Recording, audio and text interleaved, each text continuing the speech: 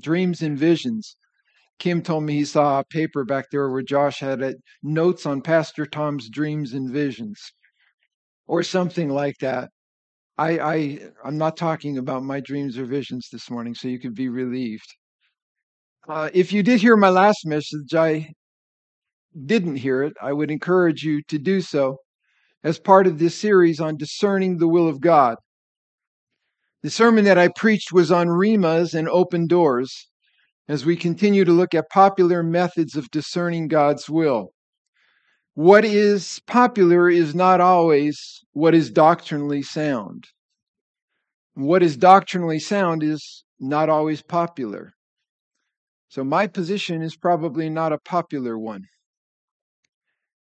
And my position is this: God doesn't speak to people today in an audible voice, or a still small voice, or inner promptings, or signs like putting the fleece out, like Gideon did, or open doors and circumstances, or dreams and visions. Here is the citation that I want to share with you. I just read this recently, but it was given actually in 2004. Now, there is a reason why I missed it, but tell me if you don't think that this sounds like what evangelicals are saying today, all right? Amid the many noises and messengers in the world today, we must learn to recognize the whisperings of the Holy Spirit. Following are some of the principal ways the Holy Ghost communicates with us. He speaks to the mind and heart in a still small voice. Sometimes the Holy Ghost will help you understand a gospel truth or give you a prompting that seems to occupy your mind and press itself upon your feelings. Doctrine and Covenants 128:1. Although such revelation can have a powerful effect on us, it always comes quietly as a still small voice. He prompts us through our feelings. Although we often describe communication from the Spirit as a voice, that voice is one that we feel more than hear. And while we speak of listening to the whisperings of the Holy Spirit, we often describe the spiritual prompting by saying, "I had a feeling." Note the final words in Doctrine and Covenants 9:8. Therefore you shall feel that it is right. The burning described in the scripture passage signifies a feeling of comfort and serenity. Does that sound like evangelical teaching today? Inner feelings, prompting, still small voice. That comes from True to Faith, Revelation, Latter-day Saints Church publication, 2004. But the citations that they gave about all these feelings and promptings were written in 1835. It's nothing new under the sun. In discussing the matter of open doors and circumstances last week, I noted that people in the Bible who have made thousands of significant decisions, life-altering decisions, history-making decisions, never once looked for an open door as evidence of God directing your path. You won't find it in the scripture. Today, however, many people do, believing that God has removed obstacles and opened doors, or they look for unusual circumstances which just couldn't be accidental. That's the popular thinking. Maybe this is even confirmed by Bible verses that are coming to your attention, as I said, jumping off the page at you over and over again. Have you experienced that and taken it as a sign that God is speaking to you? Maybe something you see in the newspaper, or a road sign, or a license plate reoccurs, or a friend mentions it, and this provides further evidence to you that you are receiving divine guidance. How do we explain that? One natural explanation is this: the Bader-Meinhof effect, or what is also known as frequency illusion. Probably have never heard of it. This refers to the way the brain processes and stores information. Something recently encountered which captures our attention seems to appear with improbable frequency. I'm going to give you an example that I read of this. Let's pretend you have $40,000 to spare. If you do, see me afterwards. And you're out shopping for a new car. You never really cared about cars that much before, minus perhaps a cerebral hatred for the car commercials you see every 7 seconds during sporting events, televised. But now you're invested. Now you're looking for a car. And when someone mentions a certain kind of car, one you've never heard of before, and maybe gets high ratings on a consumer review site, you're interested. Suddenly, the car is everywhere. It's parked in front of your house. Your boss's husband has one. You see two of them next to you in the traffic on your way home from work. The car is even popping up in those commercials that you hate during a baseball game, and you swear up and down they came out of nowhere. Welcome to the Bader-Meinhof effect. It's the way the brain works. And a couple of things happen when the Bader-Meinhof phenomenon kicks in. Your brain seems to be excited by the fact that you've learned something new, and selective attention occurs. Your brain subconsciously thinks, hey, that's awesome. I'm going to look for that thing without actually thinking about it. So now what you're looking for, you find. To make it all the more powerful, confirmation bias occurs after seeing it even just twice. In other words, you start agreeing with yourself that, yep, you're definitely seeing it more. Now, if you're seeking guidance from the Lord, surely this is it. It's not. It's how the brain works. So don't mistake what could be and probably is a natural event for something supernatural. It's like déjà vu. You ever hear déjà vu? That's French for already seen. So you encounter a certain situation and you think, wow, this is eerily familiar. A sight, a sound, or whatever it is. People who believe in reincarnation point to that as evidence of past life. It's not. It's a brain glitch. If it happens frequently, you could be headed for vascular dementia. Seriously. Or signs of schizophrenia. It's a brain glitch. It's nothing supernatural. But people want to grasp onto something and make it supernatural. But you think this is supernatural. Something happened in your life which kept your attention, and now you're more aware of allusions or reference to it. There is nothing supernatural about it. So now I know what you might be thinking, right? Maybe not everybody. Pastor Tom, there you go again, denying the supernatural. But I do not deny the supernatural. The supernatural works of God, beginning in the first verse, in the beginning, God created the heavens and the earth. That's supernatural. But I want to remind you that the supernatural is supernatural because of its rarity, not its frequency. You grasp that, right? We call it supernatural because it's rare. It's extraordinary, out of the ordinary. It doesn't happen frequently. A miracle, by definition, is an exception. It's not the norm. If it's the norm, it's no longer miraculous, as we see the miracles of the Bible. Miracles in the Bible are a special demonstration of the power of God to accomplish His will. And the great miracle ages of the Bible, and they're not as many as you think they are. You think there are miracles on every page of the Bible, and there aren't.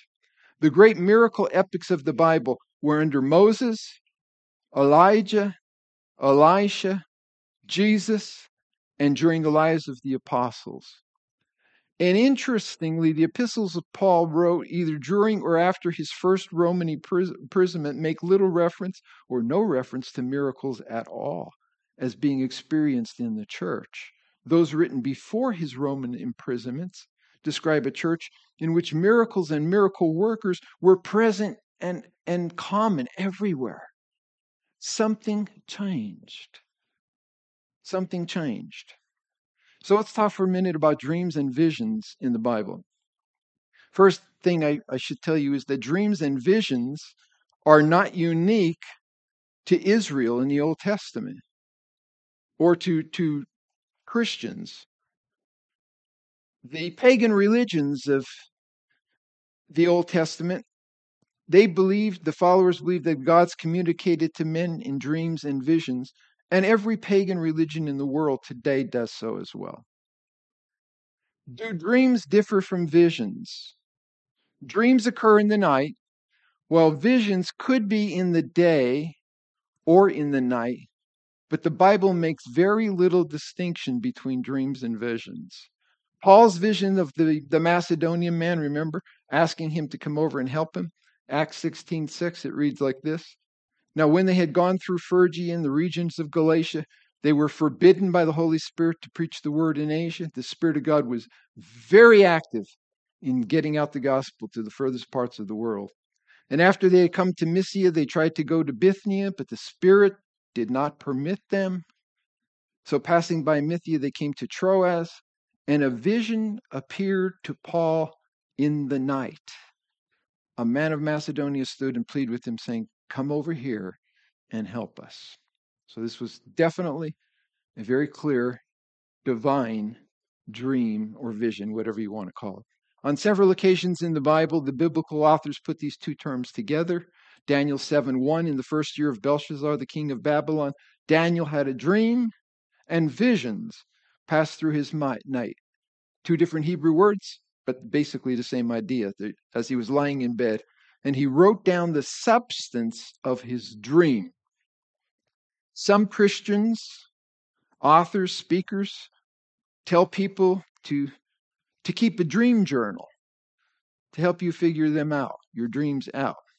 I think that's about as useful as Gothard's Rima journal. Daniel uses the word vision 19 times. It's the Hebrew word hezav, which also means appearance. So vision is an appearance. He uses the different word, dream, 18 times. And the word dreams occurs in the book of Genesis 23 times. The most appearance of dreams occur in the book of Genesis. Numbers 12:6, hear now my words. If there is a prophet among you, I, the Lord, make myself known to him in a vision. I speak to him in a dream. Used synonymously. Joel 2:28, I will pour out my spirit on all people. Your sons and daughters will prophesy. Your old men will dream dreams. Your young men will see visions. So dreams and visions, Joel says, are going to come, not to everybody, to the ordinary Israelites at some point in the future. We'll look at that context. God's first communication with Abram, who was then Abram, was in a vision. And you're probably familiar with that. He gave him what we call the Abrahamic covenant in Genesis chapter 12, verses 1 through 3. And this reoccurs later in Genesis 15. God confirmed that same covenant to Joseph or to Jacob through a dream in Genesis chapter 28. And all throughout the scripture, you'll find in the Old Testament that God conveyed his will to the patriarchs and the prophets in a dream or in visions. And probably one that you're all familiar with is Jacob's ladder. It's an interesting story, isn't it? In Genesis 28, beginning in verse 10, it says, Jacob went from Beersheba and he went toward Haran. He came to a certain place and stayed there all night because the sun had set. He took one of the stones of that place and put it at his head. I can't figure that one out. And he lay down in that place to sleep. Then he dreamed. And behold, a ladder was set up upon the earth, and the top reached heaven. And there the angels of God were ascending and descending on it. And behold, the Lord stood upon it, above it, and said, I am the Lord, the God of Abraham your father, and the God of Isaac. The land on which you lie, I will give to you and your descendants. Also your descendants shall be as the dust of the earth. Again, from Genesis chapter 12. You will spread to the west and to the east, to the north and the south. And in you and in your seed, all the families of the earth will be blessed. What he told Abraham, the promise of a Messiah would come through their loins. Behold, I'm with you, and I will keep you wherever you go, and will bring you back to this land. We're seeing the fulfillment of that for some time now in our own day. I will not leave you until I have done what I have spoken to you. Then Jacob awoke from his sleep. And he said, surely the Lord is in this place, and I did not know it. And he was afraid, and he said, how awesome is this place? This is none other than the house of God and the gate of heaven. So he arose early in the morning, and he took the stone that he had put under his head, and he set up a pillar with it, and he poured oil on top of it, and he called the name of that place Bethel, right? House of God. So both Genesis 15 and Genesis 28 affirm that God gave Israel the land as an inheritance, and that they would have a great number of descendants. And we call Israel the promised land for good reason. It's the place that Yahweh has promised to them. Another interesting episode regarding a dream is found in the complaint of Miriam and Aaron in Numbers chapter 12. Then Miriam and Aaron spoke against Moses because of the Ethiopian woman whom he had married, for he had married an Ethiopian woman. So they said, has the Lord indeed spoken only through Moses? Has he not spoken through us also? Bad idea, right? Bad idea to make a complaint like that. So what does God do in Numbers 12 beginning? In the second verse, and the Lord heard it. And when I heard those words, when I read those words, it really makes me stop and think. God hears, right? God hears our complaints. God hears our criticisms. And the Lord heard it. And here's what the scripture says. Now the man Moses was very humble, more than all the men who were on the face of the earth. And suddenly the Lord said to Moses, Aaron, and Miriam, come out here. You three, to the tabernacle of meeting. So they came out, I'm pretty sure in fear and trembling. And the Lord came down in a pillar of cloud and stood in the door of the tabernacle and called Aaron and Miriam, and they both went forward. And then he said, hear now my words. If there is a prophet among you, I, the Lord, make myself known to him in a vision. I speak to him in a dream. Not so with my servant Moses. He is faithful in all my house. I speak with him face to face. So the anger of the Lord was aroused against him, and he departed. And when the cloud departed from above the tabernacle, suddenly Miriam became leprous, as white as snow. And that was the judgment of the Lord, which would last for a time. But God singled out Moses from among all the prophets who received dreams or visions. And Moses, by far, it's not even close, received more special revelation than anyone in the Bible. And I think that should give pause to Christians who say God speaks to them regularly, whether by voice, by dreams, by visions, by rhemas, or any other method. It's hard to top Moses. God singled him out. Somebody said Moses parted the Red Sea. Most men can't even part their hair the right way. I don't have to worry about that. 1 Samuel 3:1. Now the boy Samuel ministered to the Lord before Eli, and the word of the Lord was rare in those days. There was no widespread revelation. ESV says there was no frequent vision, which can also mean dream. Now, we can't claim that today if you believe certain Bible teachers. There is daily widespread revelation and miracles. It's all over the place. Dreams in the Bible are distinguished from ordinary daily dreams that people have. I don't know how many of you have dreams, but I dreams and they never make any sense. But everybody dreams. Even if you think you don't dream, you are dreaming. You just can't remember your dreams. Most people dream about 2 hours per night. Some of you do it while you're in church, which is not a good idea. A dream is a scenic, sensory experience involving images and sounds, and occasionally smells or tastes. While many theories have been proposed, no single consensus has emerged on why we dream. Some research has indicated that periods of dreaming could be the brain's way of straightening up, of clearing out partial, erroneous, or unnecessary information. So apparently there's a function to it, right? This is what we do, but nobody really knows why we do it. We do know this, though, that God used dreams and visions to relay very special revelation.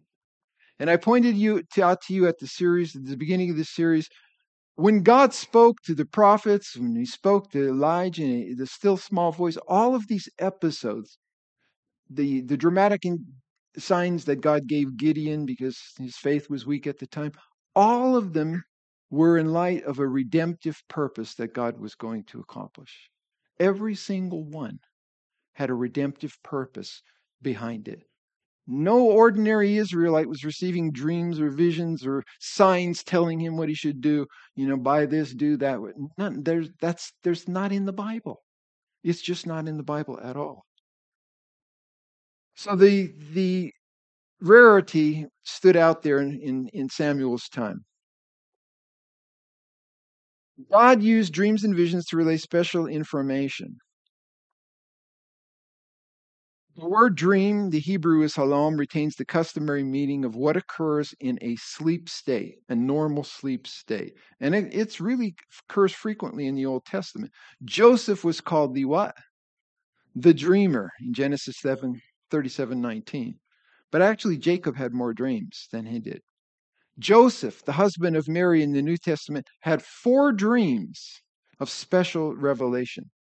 And dreams in the New Testament are quite infrequent. But we do know this, that dreams in the Bible provided clear guidance, or it was necessary for them to be interpreted. I'll give you an example of clear guidance. Genesis 21. Abraham journeyed from there to the south, and he dwelt between Kadesh and Shur and stayed in Gerar. Now Abraham said of Sarah his wife, "She is my sister." And Abimelech, the king of Gerar, sent and took Sarah. Bad idea, right? God came to Abimelech, a pagan, in a dream by night, and said to him, "Indeed, you are a dead man because of the woman whom you have taken, for she is a man's wife." That is as clear as it gets. He had a dream. No one needed to interpret it for him. God says, "You've taken another man's wife. You're a dead man."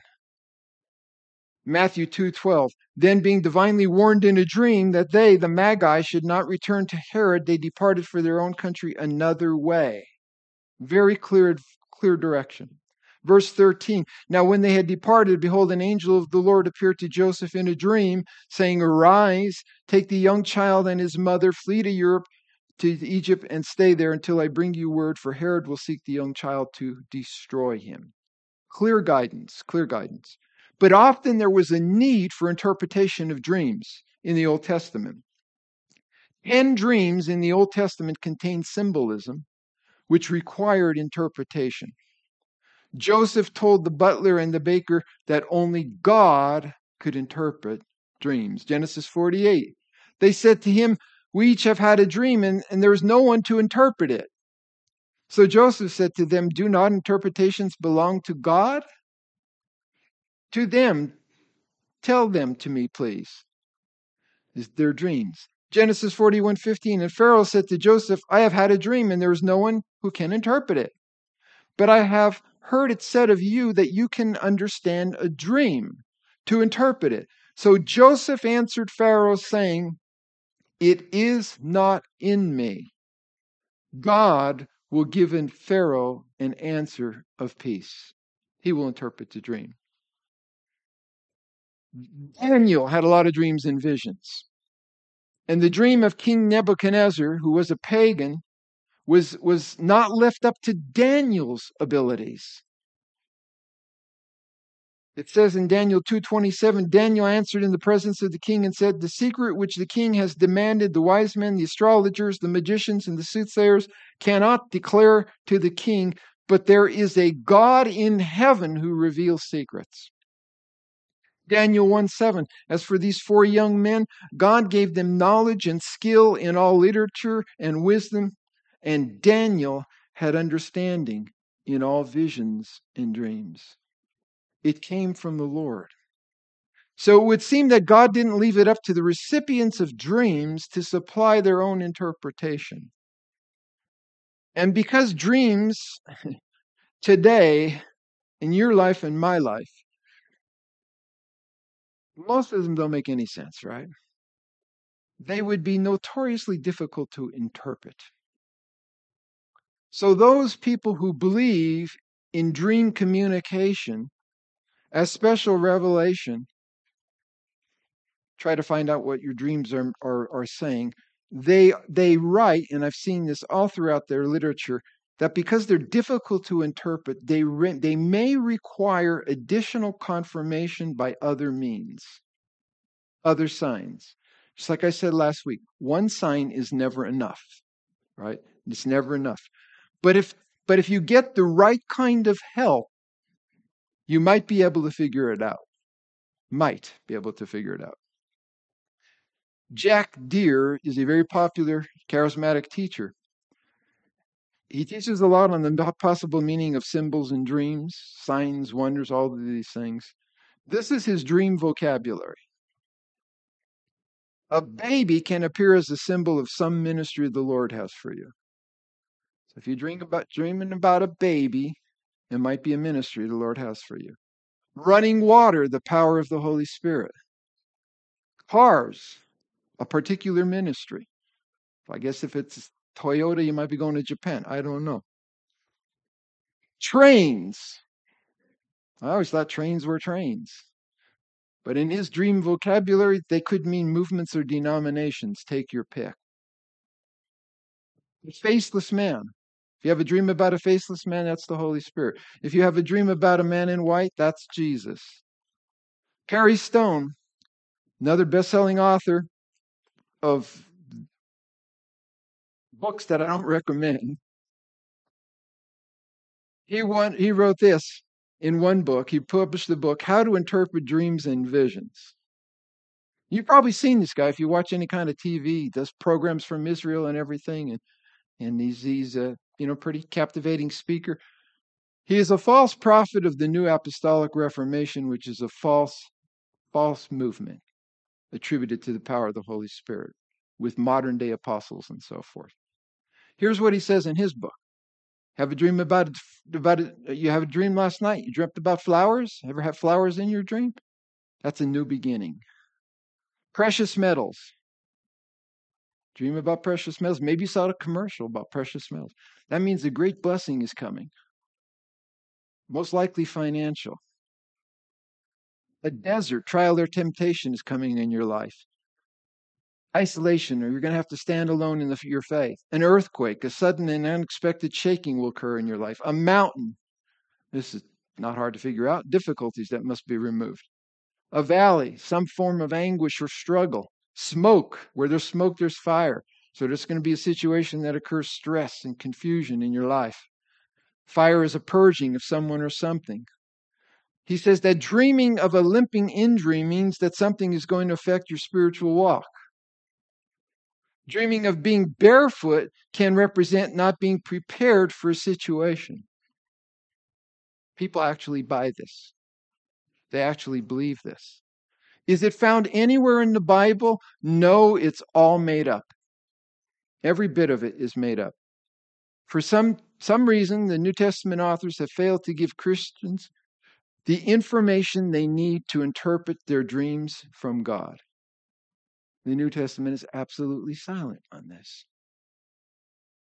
I couldn't even find any articles on dreams in the Bible dictionaries that I have. I know Unger has a short article on it in his Bible dictionary. I couldn't find any in all of the systematic theologies I have. In other words, many of the great thinkers Christian writers and theologians who composed the systematic theologies that many people go to, they don't mention any of this. It didn't occupy their attention at all. And interestingly, Jesus never mentioned dreams. He never said he was going to come again in dreams. He says, when I do come again, Revelation 1:7, every eye will see me. Every eye will see me. So we need to be careful with that. There is no symbology in the New Testament dreams, and therefore no need for an interpreter. The examples of dreams recorded in the New Testament are clear and direct. I don't know how many total, not many. I think there's 6 given in the Gospels, in the Gospel of Matthew, all of them to Joseph, but one, and this is interesting, Pilate's wife. Pilate's wife is the only female dreamer mentioned in the Bible. The only one. But we have plenty of them today. Matthew 27:19. While he was sitting on the judgment seat, Pilate, his wife sent to him, saying, have nothing to do with that just man. Should have taken her advice. For I have suffered many things today in a dream because of him. Joyce Meyer, popular theologian of our day, right? She says God has amazing plans for our life. He gives us goals. He gives us dreams. When God gives you a dream, it's like becoming pregnant. You conceive, think, or imagine a vision or idea of the new thing he's showing you, the thing he's planned for you. Then after conception, you go through a season of pregnancy, a time of growth and preparation for your dream to become a reality. I'll venture to say that you didn't know such things were in the Bible, because they're not. It's a false teaching from a false teacher. Author Barbie Breathitt, described as a respected teacher of the supernatural manifestations of God. Now that'll catch your attention. The supernatural manifestations of God. She authors a book called Dream Encounters, in which she claims Christians can have access to a secret dream language that God uses to reveal hidden knowledge. Anytime people talk like that, it's occultic. It's a sign of a cult. To believers, her 30 years, she says, of study and experiencing in biblically based, spirit-led dream interpretation. How on earth could that be biblically based? There's not a word about it in the Bible. And yet she provides it to people. Her website provides a free online dream journal, dream evaluations, dream mapping, prophetic interpretations, comprehensive dream certification training. That's what you need. I don't know where it'll get you in life. Barbie has developed dream interpretation tools that include, listen to this, thousands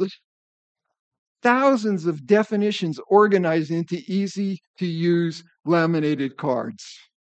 That's what I need. Thousands of definitions organized into laminated cards for my use. From colors to buildings to animals to numbers, dream cards help people who are seeking revelation to quickly decipher the symbolic meaning in dreams and visions. And people buy this stuff.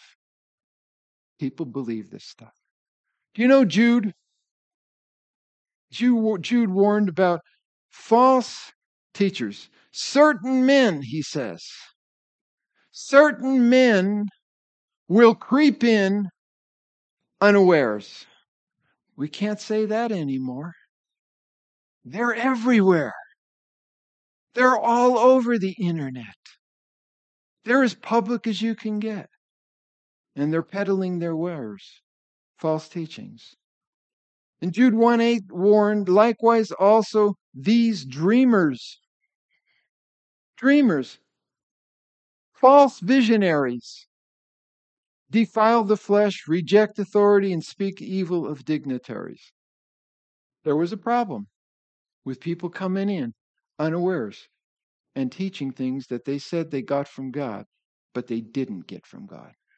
Jeremiah 23:25 says, I have heard what the prophets have said who prophesy lies in my name, saying, I have dreamed, I have dreamed. How long will this be in the prophets who prophesy lies? The prophet who has a dream, let him tell the dream. He who has my word, let him speak my word faithfully. I'd rather speak God's word faithfully than tell you I've had a dream. Now I want to turn to the prophecy of Joel and the association with the prophecy that Joel made on to the day of Pentecost. If you know, and I'm saying this because a lot of people will say, well, dreams, Joel said there would be dreams. They would come, young men and an old man, they'd see dreams and visions, and this is happening, and they go to Joel as authentication for it. The book of Joel focuses on prophetic judgment on the southern kingdom of Judah for their sins. And if you're familiar with Joel, Judah was being devastated, literally devastated by a locust invasion that was leading to a severe famine in the land. Job 1:1, hear this, you elders, give ear to all the inhabitants of the land. Has anything happened like this in your days or even in the days of your fathers? And we read this. Tell your children about it. Let your children tell their children. And tell another generation. I'm going to go quickly here. And he describes what the chewing locusts have left, the swarming locusts have eaten, what the swarming locusts have left, the crawling locusts have eaten, and what the crawling locusts have left, the consuming locusts have eaten. Locusts everywhere. And I remember telling you one time when I was growing up in Pennsylvania, I saw a locust invasion in northeastern Pennsylvania. In the northeastern Pennsylvania, the woods are beautiful. There's all kind of trees. There's more trees, different kind of flowering trees in Pennsylvania than any other state in the country. Maybe New Hampshire, I don't know. Barren. Every single thing was barren. Every leaf was barren. The locust clouds were so thick that my cousin and my brother and me, we'd go out with 12 gauge shotguns and we would shoot scatter shot and we'd just shoot all these locusts out of the air. They devoured everything. And that's what Joel said was happening in his day. So he calls them in verse 5, he says, awake, you drunkards, and weep, all you drinkers of wine, because of the new wine. I'm going to cut it off from your mouth. For a nation has come up against my land, strong without number, teeth like a lion, fangs like a fierce lion. He laid waste my vine, ruined my fig tree, stripped it bare, threw it away. Its branches are made white. They'll take the bark right off. Lament like a virgin, girded with sackcloth for the husband of her youth. The grain offering, the drink offering have been cut off from the house of the Lord. The priests mourn who minister to the Lord. The field is wasted, the land mourns, the grain is ruined, the new wine is dried up, the oil fails. Listen, here's what we need to hear, because this was Joe's message. Sin has devastating consequences.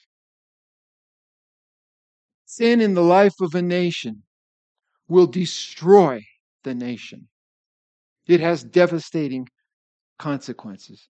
And Joel used that judgment of God to bring a greater prophetic warning that would go even out to the end days. And I'm not going to get into that right now. But he was saying this to the people of that time: unless you repent, enemy armies will come in to the land just like the locusts did, and they will completely destroy it. The Assyrians would come, the Babylonians would come, and they would literally denude the land, totally destroy it. But Joel gives attention to the day of the Lord. Now that's a phrase in Scripture. It appears a number of times in the Old Testament. It could be referring to a judgment that was taking place, like that locust invasion. That was the day of the Lord. Or a judgment soon to come, the Assyrians and the Babylonian armies. Or it could refer to the final eschatological judgment upon the earth, in which the Lord will call his people to repentance during a time, Job says, of unique astronomical signs. In Joel 2:10, the earth quakes before them, the heavens tremble, the sun and moon grow dark, and the stars diminish their brightness. Great astronomical phenomena would occur. And it will come to pass afterwards. Now notice, here's the statement that people lay hold of. It's coming during a time of great astronomical phenomena. And it will come to pass afterwards that I will pour my spirit upon all flesh. Your sons and daughters will prophesy. Your old men will dream dreams. Your young men will see visions. And also on my men servants and my maidservants, ordinary people, ordinary Israelites, I will pour out my spirit in those days, and I will show wonders in the heavens and in the earth, blood and fire, pillars of smoke. The sun will be turned to darkness, the moon will be turned to blood before the coming and the great, awesome day of the Lord. Final judgment. Jesus spoke about this. In Matthew 24:29, immediately after the tribulation of those days, the sun will be darkened, the moon will not give its light, the stars will fall from heaven, the powers of heaven will be shaken. Then the sign of the Son of Man will appear in heaven, and all the tribes of the earth will mourn because they will see the Son of Man coming on clouds of heaven with power and great glory. Has any of that happened? No, none of it. Thomas Hawkins says the law of double reference must apply to Joel's main subject. That was to call the people to repentance in view of the impending day of Yahweh, the judgment that would come upon that nation at that time. But ultimately, the book of Joel, here's the double fulfillment, will find its fulfillment in the great tribulation, during the time of Jacob's trouble, Israel's trouble, preceding the judgment of the nations, the Gentile nations that Joel talks about in chapter 3 and verse 2, and the establishment of a millennial kingdom that Joel talks about in chapter 3, verse 10, chapter 3, verses 17 through 21. So Joel was looking far beyond the impending disasters of that day. Thomas I says, your sons and daughters will prophesy, your old men will dream dreams, your young men will see visions, Joel 2:28. These are categories of individuals who have been excluded in the past as vehicles of God's prophetic inspiration. But in the future, a time will come when all aspects of Israel's society will be impacted by the Spirit. The context clearly limits the scope of this prophecy to Israel. Such a limitation means the passage is not describing what will happen within Gentile communities. As opposed to a mere trickle at this time in the future, God is going to pour out his Spirit upon all Israel. The exact meaning of the phrase relates to a time when God will provide maximum revelation through every echelon of Israel's society. Young men, maidens, ordinary people. Joel describes the activity of God's Spirit at work in events surrounding a future coming of Jesus Christ, a tribulation period with great astronomical phenomena, and then the appearance of the sign of the Son of Man. Now here, listen, nothing that Joel prophesied actually happened on the day of Pentecost in Acts chapter 2. People miss that. None of it happened. When the day of Pentecost was fully come, they were all with one accord in one place. Suddenly there came a sound from heaven as of a rushing mighty wind, and to fill the whole house while they were sitting. That did not happen when Joel gave this prophecy. And then there appeared to them divided tongues of fire as one sat upon each of them. They were all filled with the Holy Spirit and began to speak with other tongues as the Spirit gave them utterance. Job said nothing about that. They were all amazed and perplexed, saying to one another, whatever could this mean? Others mocking said, they are full of new wine. But Peter, standing up with the 11, raised his voice and said to them, and I think this is the part that gets confusing, men of Judea and all who dwell in Jerusalem, let this be known to you and heed my words, for these are not drunk as you suppose. Now remember, the day of Pentecost was unique. It was the birth of the church. God was doing a new thing in a phenomenal way. And that's why miracles were occurring while the church was growing, while the canon of Scripture was not yet complete. We had living apostles who were doing true miracles from God, undeniable miracles, called the signs of an apostle in 2 Corinthians chapter 12. They were wrought among you. He says, men of Judea and dwell in Jerusalem, Let this be known to you and heed my words. These are not drunk as you think, for only it is the third hour of the day. But this is what was spoken by the prophet Joel. And yet Joel never said anything about those kind of things that were happening. So what's going on? Peter refers to Acts 2, in Acts 2 from Joel 2 to point out that the Holy Spirit was producing both results. Your sons and daughters will prophesy, your old men will dream dreams, your young men will see visions. This is yet to be fulfilled. It will be fulfilled just as those cosmic signs will be fulfilled when Jesus comes. So there is no warrant here to say that people today are having dreams and visions, because this is what Joel prophesied and this is what happened on the day of Pentecost. That's yet future.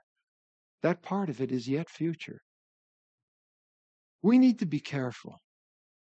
The church needs to wake up. The church needs to get off experience and back to the Word of God. That's the only thing that we can stand on that is really true, that is really a solid foundation for our life.